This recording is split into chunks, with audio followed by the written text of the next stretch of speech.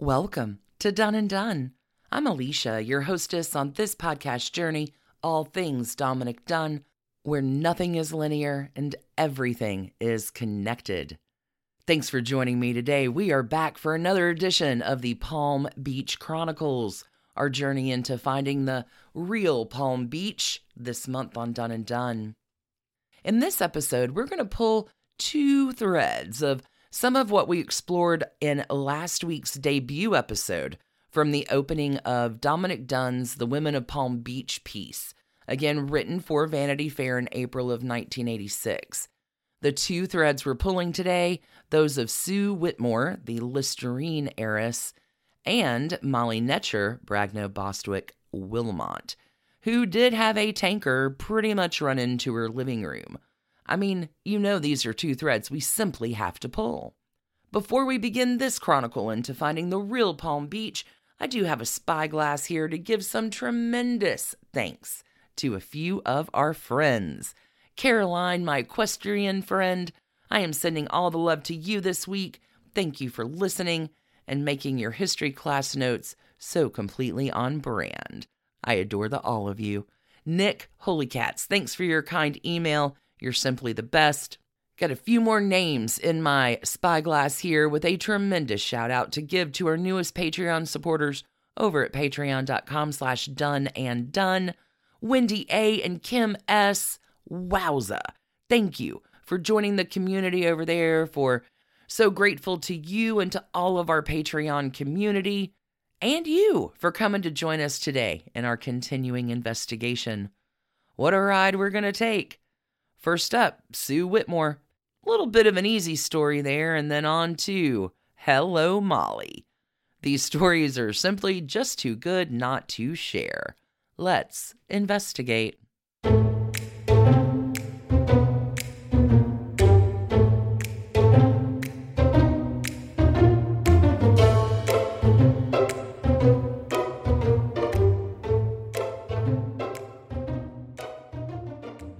It is with Sue Whitmore that we're going to begin our journey today. Sue was introduced in Dunne's opening, The Women of Palm Beach, this way. The lady with the long blonde hair who never misses a dance is Sue Whitmore, the Listerine heiress. She was practically born at the old Royal Poinciana Hotel. She single-handedly runs the International Red Cross Ball every year, which is the only one of the big charity parties the chic people go to. Big thanks to Sarah there for her vocal talent. And Sue Whitmore really does the thing the way it should be done. Very much a high society grande dame. Not much is written about her, at least publicly. Remember that the real Palm Beach tends not to get too many write-ups. What do they say in high society? Your name should appear in the paper 3 times, at birth, at marriage, and at death. That is mostly true about Sue Whitmore, save her charity and philanthropic work, which is truly her legacy. Let's unpack Sue's story in Palm Beach a bit. Susan H. Whitmore was a long-time Greenwich, Connecticut resident who also spent time in Palm Beach in her life. She was practically born at the Royal Poinciana. Let's give a quick introduction to that place. The Royal Poinciana was opened in 1894 by Henry Flagler.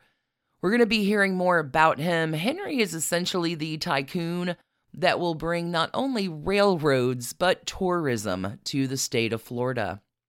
The Royal Poinciana is a 6-story Georgian-style hotel, which operates in great splendor or scandal until its closing in 1934, with demolition happening the following year. Let me tell you, the Royal Poinciana was a Gilded Age big deal, with a capital B and a capital D in Palm Beach, with all of the high society set. As mentioned in the previous précis, Susan was the great-granddaughter of Dr. Joseph Lawrence from St. Louis, who invented Listerine in the 1870s. That left a little inherited money for Sue. Sue will marry Harold Whitmore, and the two of them, I sure hope they had a wonderful life. Again, not really written about. Sue Whitmore will have her place in the Palm Beach real estate game, though. Let's put her home into view here. Sue and Harold lived in their magnificent home, which was designated a Palm Beach landmark. This home is called Twin Banyans. Located at 241 El Vedado Road, this home was completed in 1936 for Sue, and she will live here for many, many years. Sue will move to the west end of Worth Avenue before her death, but honestly, Sue Whitmore owned so many properties that the neighborhood for a time in the 1950s was called Sioux City. Twin Banyans, this home, was designed by the society architect John Volk in the neoclassical revival style. Twin Banyans is a 2-story home flanked by 1-story wings on each side. The home is only 3 blocks from the Everglades and 6 houses from the beach. You got less than a mile to Worth Avenue. It really is in a great location. With almost half an acre of property, the home coming in right under 7,000 square feet, 5 bedrooms with 5 or 7 bathrooms depending on the write-up you see. There's an elevator, there's a swimming pool, lush tropical gardens, and a guest cabana too. Want you to remember that name, John Volk. He does design Twin Banyans. John Volk is going to be a very big deal in Palm Beach architecture after Addison Meisner. Addison builds a lot of Palm Beach. John Volk does as well. These are not the last times you will hear these names mentioned. Twin Banyans actually sold recently for $7.28 million to a family from Boston with ties to the area. Very, very philanthropic. Sue Whitmore was, as Dunn described, single-handedly running the International Red Cross Ball every year, which is one of the only chic parties. That is true. Sue Whitmore, of course, is best known for the 21 years she served as chairwoman for the Palm Beach International Red Cross Ball. And this is only one of the charitable and community endeavors that Sue was celebrated for. Sue Whitmore received twice the Palm Beach Chamber of Commerce's one and only award, which recognizes outstanding achievement in philanthropy, charity drives, and community service. Sue received a gold medal from the National Institute of Social Sciences in New York. She was also awarded the very distinguished Clara Barton Medal for her work with the American Red Cross. Sue Whitmore passes away June the 10th, 1993, at the age of 79, while cruising aboard her yacht to her summer home after suffering a stroke the week before. Sue Whitmore, good long life, filled with good deeds and a definite place in her high society world. But again, a little undercover. The real Palm Beach, remember, happens inside the gates. But what happens when those gates become very public and, say, perhaps a tanker unmoors and runs in to all your gates? Here comes Molly and her incredible tale. Like, you simply cannot make this up.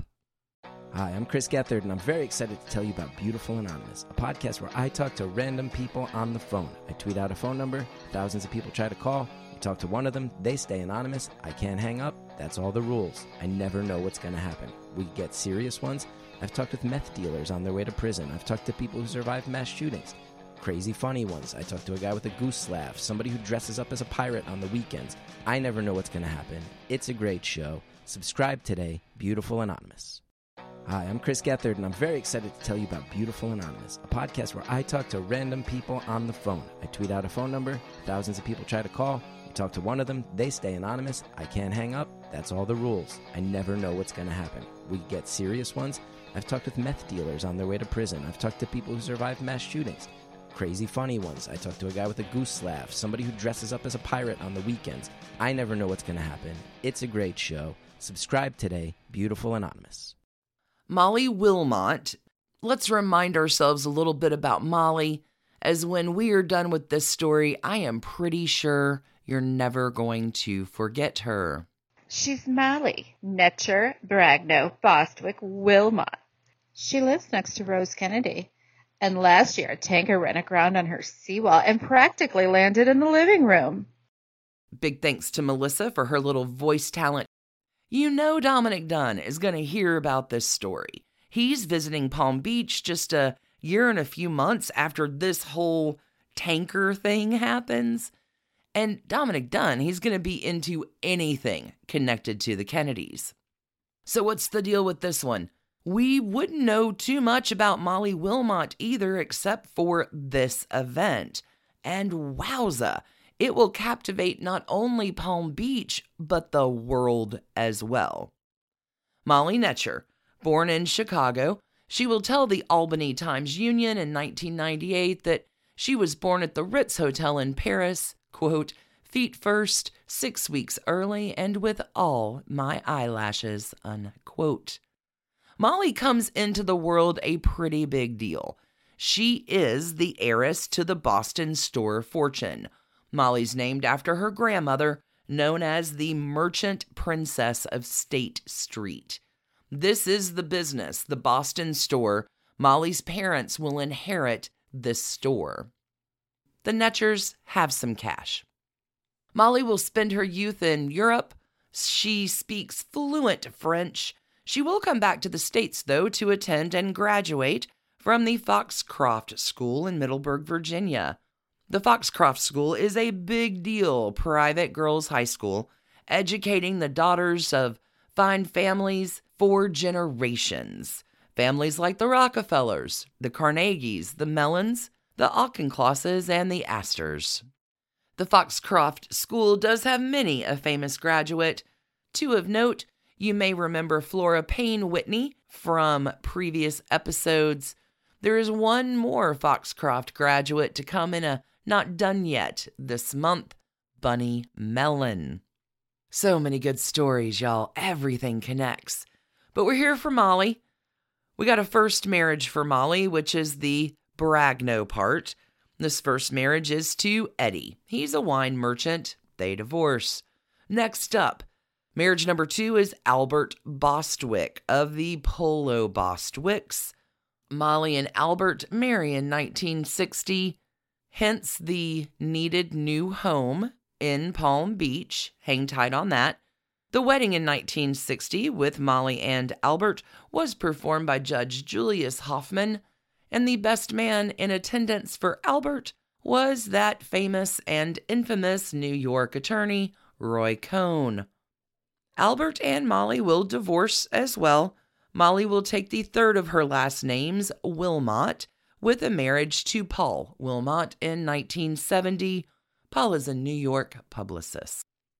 Backing up to the let's buy a house right next door to Rose Kennedy. This is in the early 1960s. Molly, with her new marriage, is going to invest in a little real estate. The home that Molly buys used to be owned by Princess Evangeline Zalston-Zaleski. The home was called Sand Reef then. It was built in 1941 for Princess Evangeline. And oh my, who is Princess Evangeline Zalston-Zaleski? Holy cat, y'all. We have a spiderweb through line to this famous lady via Gloria Vanderbilt, covered in previous Done and Done episodes. How does it all connect here? Gloria Vanderbilt has a few husbands. One of those is Leopold Stokowski, who also has a few previous wives. The first wife Leopold had, Olga, they married in 1911. They divorced in 1923 after multiple infidelities on Leopold's behalf. 3 years later, Leopold will remarry to Evangeline. Evangeline Johnson, daughter of Robert Wood Johnson. Robert Wood Johnson is one of the 3 brothers who all together found the Johnson & Johnson Company. Pharmaceuticals, my friends, buku money. Evangeline is kind of amazing. She serves as a lieutenant in New York City's Red Cross Ambulance Corps and is decorated by Woodrow Wilson for her service in World War I. Evangeline also learns how to fly in the early 1920s and will cause a little bit of a scandal in Palm Beach. It seems she waged a one-woman war against the city government. In the early 1920s, the new bathing suits for women were of an abbreviated variety, and the city of Palm Beach outlawed this style. Evangeline, not happy about all this censorship, had a batch of protesting handbills printed up, and she got in her plane and distributed them flying over the Palm Beach city's beaches. I love her. Kind of a legend. Evangeline and Leopold Stokowski marry in January of 1926. Evangeline's 28. Leopold lies and says he's 38, but he's really 43. Although the couple does share the same birthday, April 18th. Anyway, these two not lovebirds roll on until their divorce in December of 1937, perhaps related to the affair that Leopold is having with Greta Garbo, maybe on the Isle of Capri. No worries for Evangeline, though. Perhaps, maybe she'd been fooling around with her own new husband-to-be, as 2 months after the divorce, it is into the arms of Prince Alexis Zalstem-Zaleski, where Prince Alexis and now Princess Evangeline will build a little home in Palm Beach called Sand Reef in 1941. Jerry Oppenheimer, in his book Crazy Rich, Power, Scandal, and Tragedy Inside the Johnson & Johnson Dynasty, will describe Prince Alexis this way. Of dubious royal lineage, better known in certain circles as basically a charming gigolo. I did find this amazing write-up, though, from January of 1942, where Evangeline and Alexis will host a little party. A few guests I want to name drop here. Attending are Colonel and Madame Louis-Jacques Balsan. That's right, Consuelo Vanderbilt. Miss Elsa Maxwell attended, as did Captain Alastair McIntosh. Big doing, Sand Reef. It's a big deal. And Sand Reef is next to the Kennedy Palm Beach compound. Papa Joe Kennedy will buy the Kennedy Palm Beach compound in the early 1930s. That story's coming too, I promise. And here, Prince Alexis certainly may be a charming gigolo, but Alexis and Evangeline stay married. What the heart wants and all that.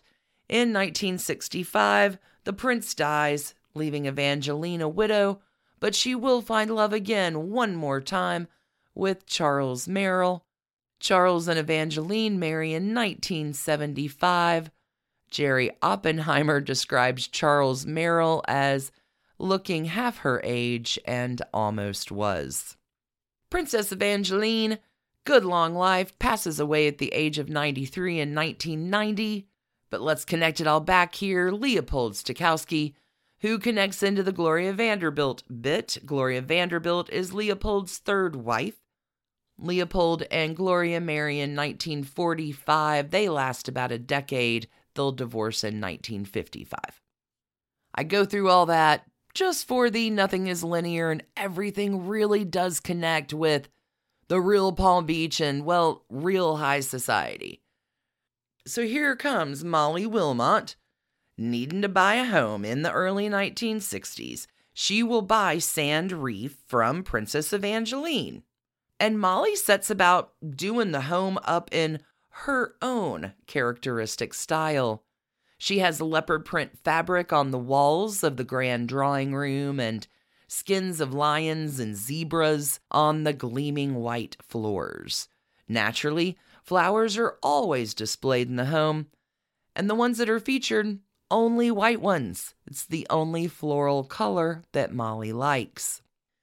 Now, here's a little bit of an incident that happens in 1985 involving Molly Wilmot and society decorator Mario Boada. Molly lends Mario an antique cabinet for the Winter Antiques Show. It is a big deal. And Molly Wilmot arrives at the Winter Antiques Show and all hell breaks loose. Molly is shocked I say, to see, quote, nasty pots of geraniums on my beautiful commode, unquote. Out goes Molly Wilmot, out goes the antique commode behind her, and Mario Boita is left hanging like, Molly, they're azaleas. No matter. Mario and Molly stay on the outs until 8 years later when they come together for the Saratoga Design Show House in 1993. This all comes a little bit later in the saga of Molly Wilmot. Let's roll on back to 1960 because it is a terrible time to buy Sand Reef, as Sand Reef is next door to what will become known as the Kennedy Winter White House. Remember, Rose Kennedy is Molly Wilmot's neighbor, and that means the whole Kennedy family. The Secret Service descends upon everybody and becomes a real bother, but I guess that is one sacrifice you endure if you are the neighbor of the president. The Secret Service will not be Molly's biggest bother, though, in due time. So here's Molly, quietly living out her very fancy Grand Dame high society life until we get to 1984, November. It's the start of the Palm Beach season. Molly is going to spend her night before Thanksgiving with the Pulitzers, having some drinks, having some food. So much to be thankful for, and Molly comes on home and goes to bed, expecting the next morning a photographer from Town & Country magazine who is going to come and take some pictures of her beautiful home. All is well, or is it? Because this is the night that is the last night of peace and quiet for Molly Wilmot for months to come. Because it is also the same night where the Mercedes One, an empty 197-foot tanker ship from Venezuela, is moored. The Mercedes One is anchored off the coast of Florida, but out of nowhere, there's a coastal storm that begins. And sure enough, this surprise coastal storm is going to start blowing 15-foot waves all about the place. And whoops, 6:30 in the morning, the Mercedes One unties from its mooring and pulls loose. Takes a little journey right into Molly Wilmot's seawall, breaking it into bits and smacking up right next to Molly's swimming pool and cabana, with its crew of 10 and a cat, too. You gotta love when a cat enters the story. There is a cat on the boat, which will be gifted to Molly Wilmot for all of her kindness. The cat will acquire a name, Molly Mercedes, and once gifted the cat, Molly will then immediately give the cat to the Pulitzer family, who will send Molly Mercedes to the beauty parlor for a little fluff and freshen, to be outfitted then in velvet collars and what I assume Lily Pulitzer prints, and Molly Mercedes begins a life of luxury in Palm Beach, not necessarily on a 200-foot tanker. But hey, here we are, early in the morning, and the maid awakens Molly, and Molly, thinking the Town & Country guy is here, that's not what happens. The maid lets Molly know that a barge has landed on the beach. Molly has some coffee before doing anything, cancels the Town & Country guy, and strolls out to the crumbled up seawall to sort things out a bit. And here's the crew of 10 and a cat, and no one speaks the same language but Molly Wilmot. She's a heck of a hostess. She will, though, for just a quick moment, worry about the rats that might be escaping from the tanker, but Molly, she's a class act. She has hosted balls and parties for years. She's hosted the Duke and Duchess of Windsor, Wallace and Edward, they're grand friends. So is Marjorie Merriweather Post. Molly's had a lot of time doing charity work, and hostessing is a pretty big deal. She'll sponsor events for the New York City Ballet, the National Museum of Racing, as well as the National Museum of Dance. Molly never misses anything happening in Saratoga Springs, New York. She's a huge hostess there, as well as Palm Beach, too. Molly also hosts a yearly cocktail party for Sotheby's to raise funds for the equine research program at Cornell University. Molly's got this. No worries. It is finger sandwiches, caviar, and coffee for the crew of 10, and, well, martinis for all the press, the paparazzi, and the journalists that are now showing up to cover a tanker in Molly Wilmot's backyard. Rich Pollock, a former newspaper editor, said he won't forget the chilly night when a servant showed up with hot cocoa for the reporters keeping watch. Pollock said, "She not only put up with us, she welcomed us. Molly was gracious, just a lady with a lot of class. And I think she enjoyed the attention." I think Molly did enjoy the attention. Here she is with her blonde hair, her oversized white sunglasses, and Pekingese dog. Dog's name is Fluffy. Molly, in her look, her style, her charisma, and this event, Molly becomes not only the talk of Palm Beach, but also the world. She has gained international celebrity status. The press is all over this. Some even come from as far away as Sweden. The tanker's crew is going to stick around for about 10 days before flying home to Venezuela. The cat, Molly Mercedes, is gifted. But there is still a little matter of the tanker in Molly's seawall. The ship's owner is skint. He does not have the money to remove the boat. And Molly Wilmot, and she's not wrong, doesn't really think it's her problem financially to move the boat. But somebody is going to need to do something. Helicopters fly overhead for months, as it will take 105 days, over 3 months, for this tanker to get removed. It causes some problems, though again, Molly will remain gracious. After waiting more than a month for Molly's Mercedes to be removed, that's what they're now calling the boat because it sticks around so long. And after a month, this is only a third of the time it's going to be there, Molly Wilmot was firmly convinced of one thing, saying there is a strong possibility that if the boat had washed up on the Kennedy property, it would be gone already. But hey, 105 days, boat in the backyard, it's a nightly party at Molly Wilmot's for 3 months. All of her friends come by every night for drinks and lively discussion on what should be done about Molly's Mercedes. Again, the nomenclature for this 197-foot tanker on her beach. And everybody's got ideas about how to handle the business of Molly's Mercedes. It will take 105 days before this nonsense is moved out of her backyard. The cost was the problem. Who will end up bearing responsibility for that?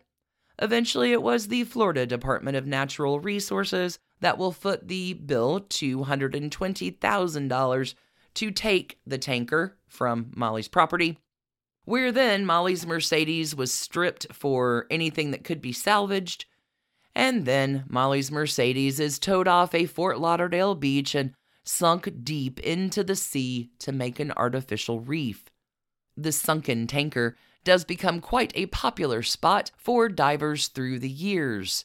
There is even one very romantic couple who will use the site for their underwater wedding, going as far as sending an invitation to Molly Wilmot, who will decline to attend their aquatic celebrations.